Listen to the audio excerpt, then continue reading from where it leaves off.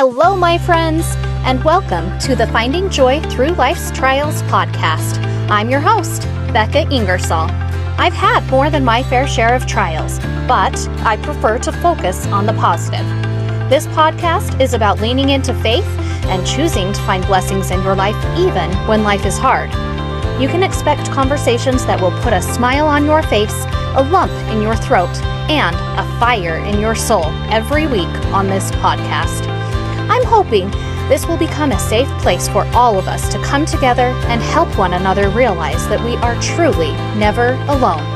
Now, kick back, take a moment for yourself, and listen in for some tips on how you too can find the roses amidst the thorns of life. Welcome back for the second episode of my podcast. It's a new year. 2023 was great for me, and I'm really looking forward to 2024 as well. I hope you are too. I decided that since a lot of you don't know me very well yet, I'm going to do several episodes where I introduce you to my story.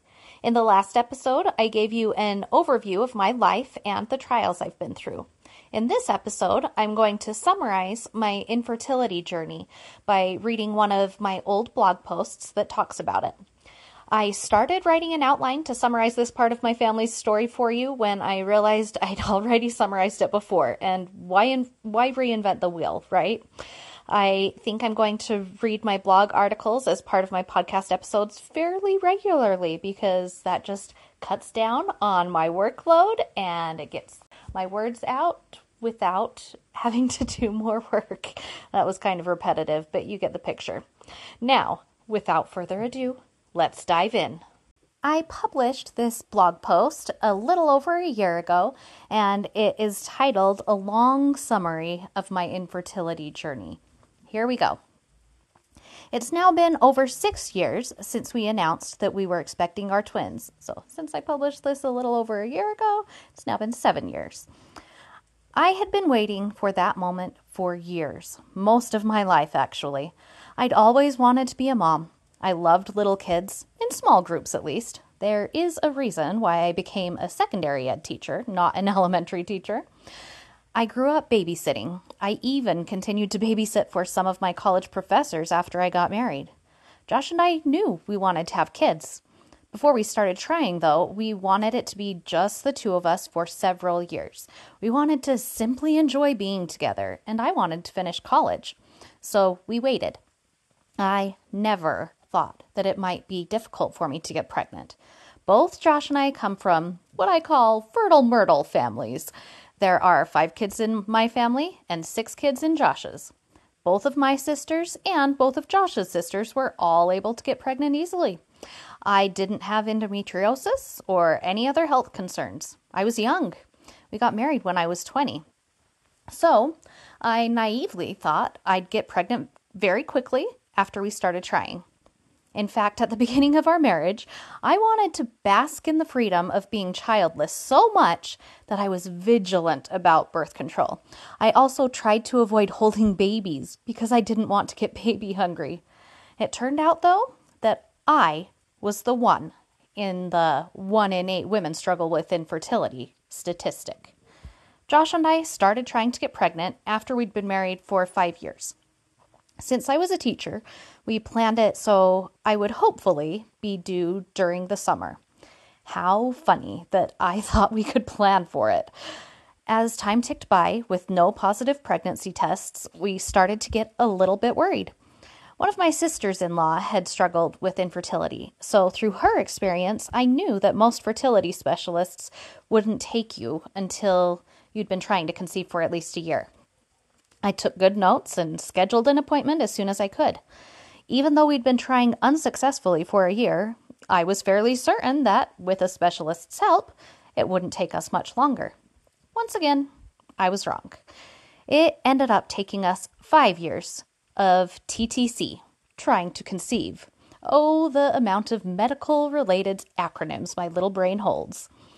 We worked with 2 different specialists and had 3 unsuccessful IUIs, intrauterine inseminations, before we finally got a positive pregnancy test with our 4th and final IUI attempt.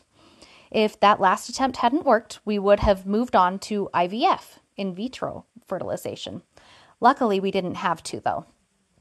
That positive pregnancy test is the only one I've ever held in my hands. Well, actually, that's technically not true. Here's a funny story for you. After each IUI, you have to wait 2 weeks before testing to see if it worked.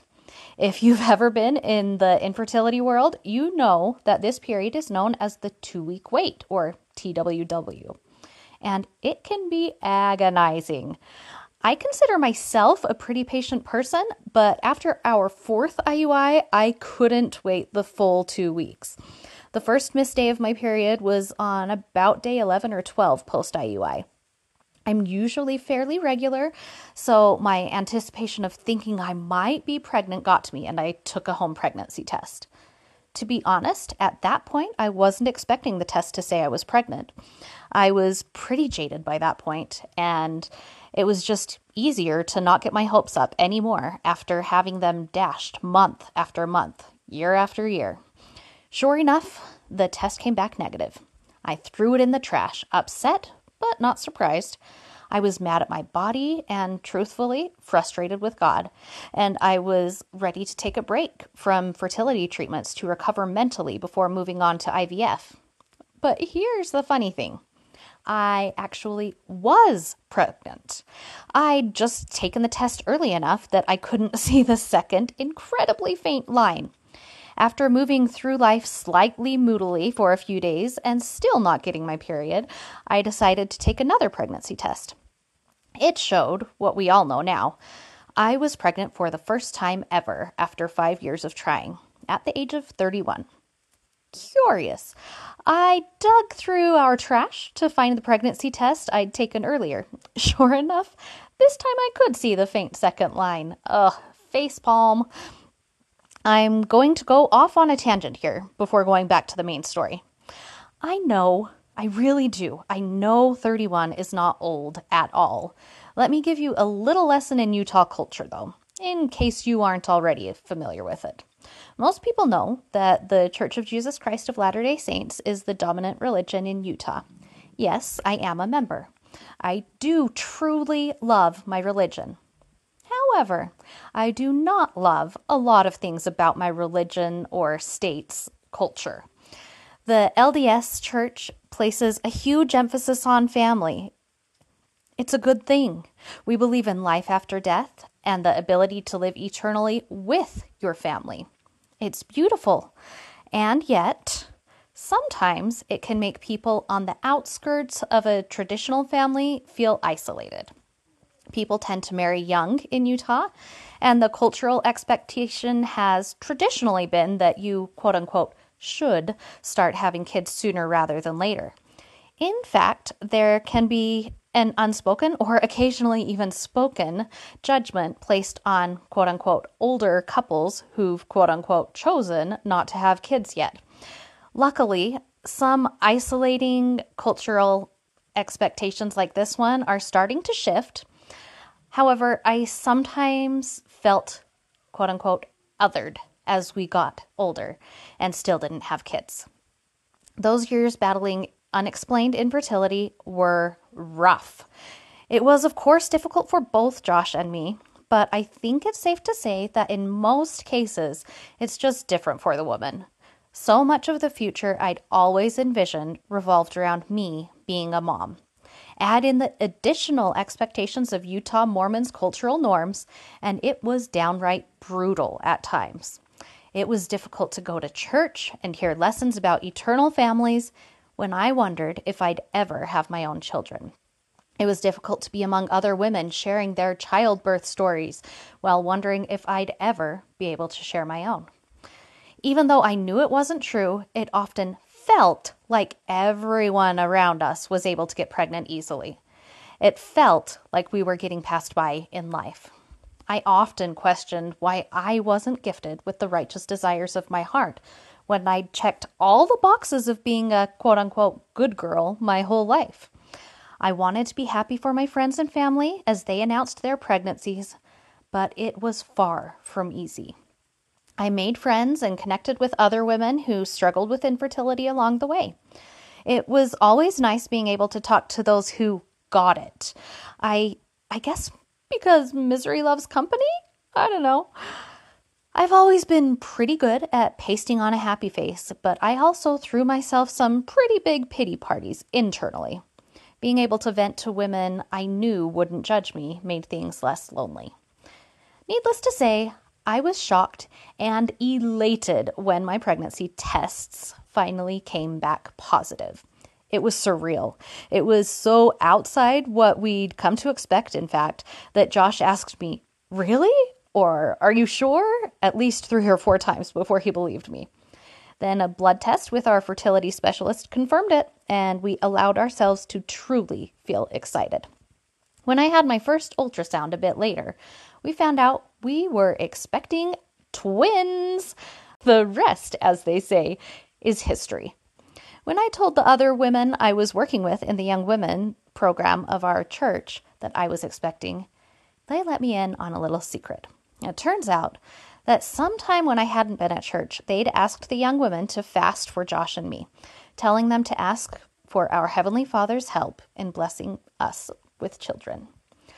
The thought of these beautiful young women, all between the ages of 12 and 18, fasting and praying for us to have children, and in turn, me being able to get pregnant a short time later, it still fills my heart with such gratitude, and it fills my eyes with tears. They weren't the only ones who'd been fasting and praying for us either. We had a whole tribe of family and friends who'd been pleading with God on our behalf. I am overcome with joy whenever I think of the many, many people who have prayed for us throughout the years. Going through tough trials stays with you, though.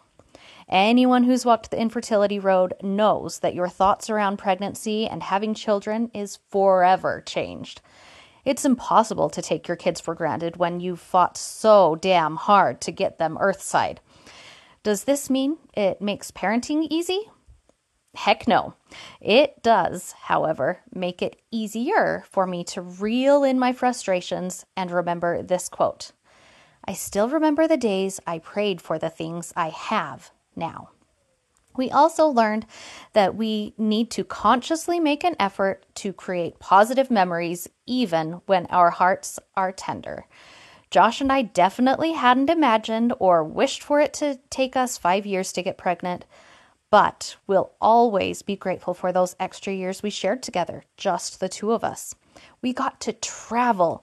We got to binge watch whatever we wanted to, whenever we wanted to. We got to read in silence. We got to strengthen our relationship without the added responsibilities of taking care of kids. My heart continues to ache for all of the women who have ever struggled or continue to struggle with infertility. I still have survivor's guilt over the fact that I was able to get pregnant and have children, while many of the women I bonded with over infertility are still fighting to have babies. I have survivor's guilt over the fact that I personally never experienced the heartache of a miscarriage. I have survivor's guilt over a lot of things, actually. I'll probably do a blog post or a podcast or several on it at some point. Life isn't fair, as I've talked about before, but I know without a shadow of a doubt that how we respond to our trials can either make things easier or make them harder. I know that for me, our years of trying to conceive would have been much darker if we hadn't chosen to trust and have faith in our Lord. I'm so glad those years are behind us, but I can now say that I'm grateful for the things we learned. I definitely was not grateful for the trial while I was still in the midst of it, though. Thanks for listening in. I truly mean it when I say that my heart goes out to any women who deal with infertility.